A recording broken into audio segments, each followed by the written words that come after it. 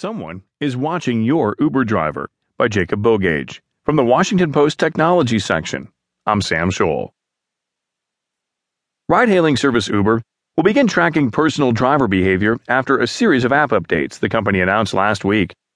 Starting last Friday in 26 cities including New York, Los Angeles, Chicago, and the District, the app will score drivers on how well they brake, if they accelerate smoothly, use their phone while driving, drive within the speed limit, and more.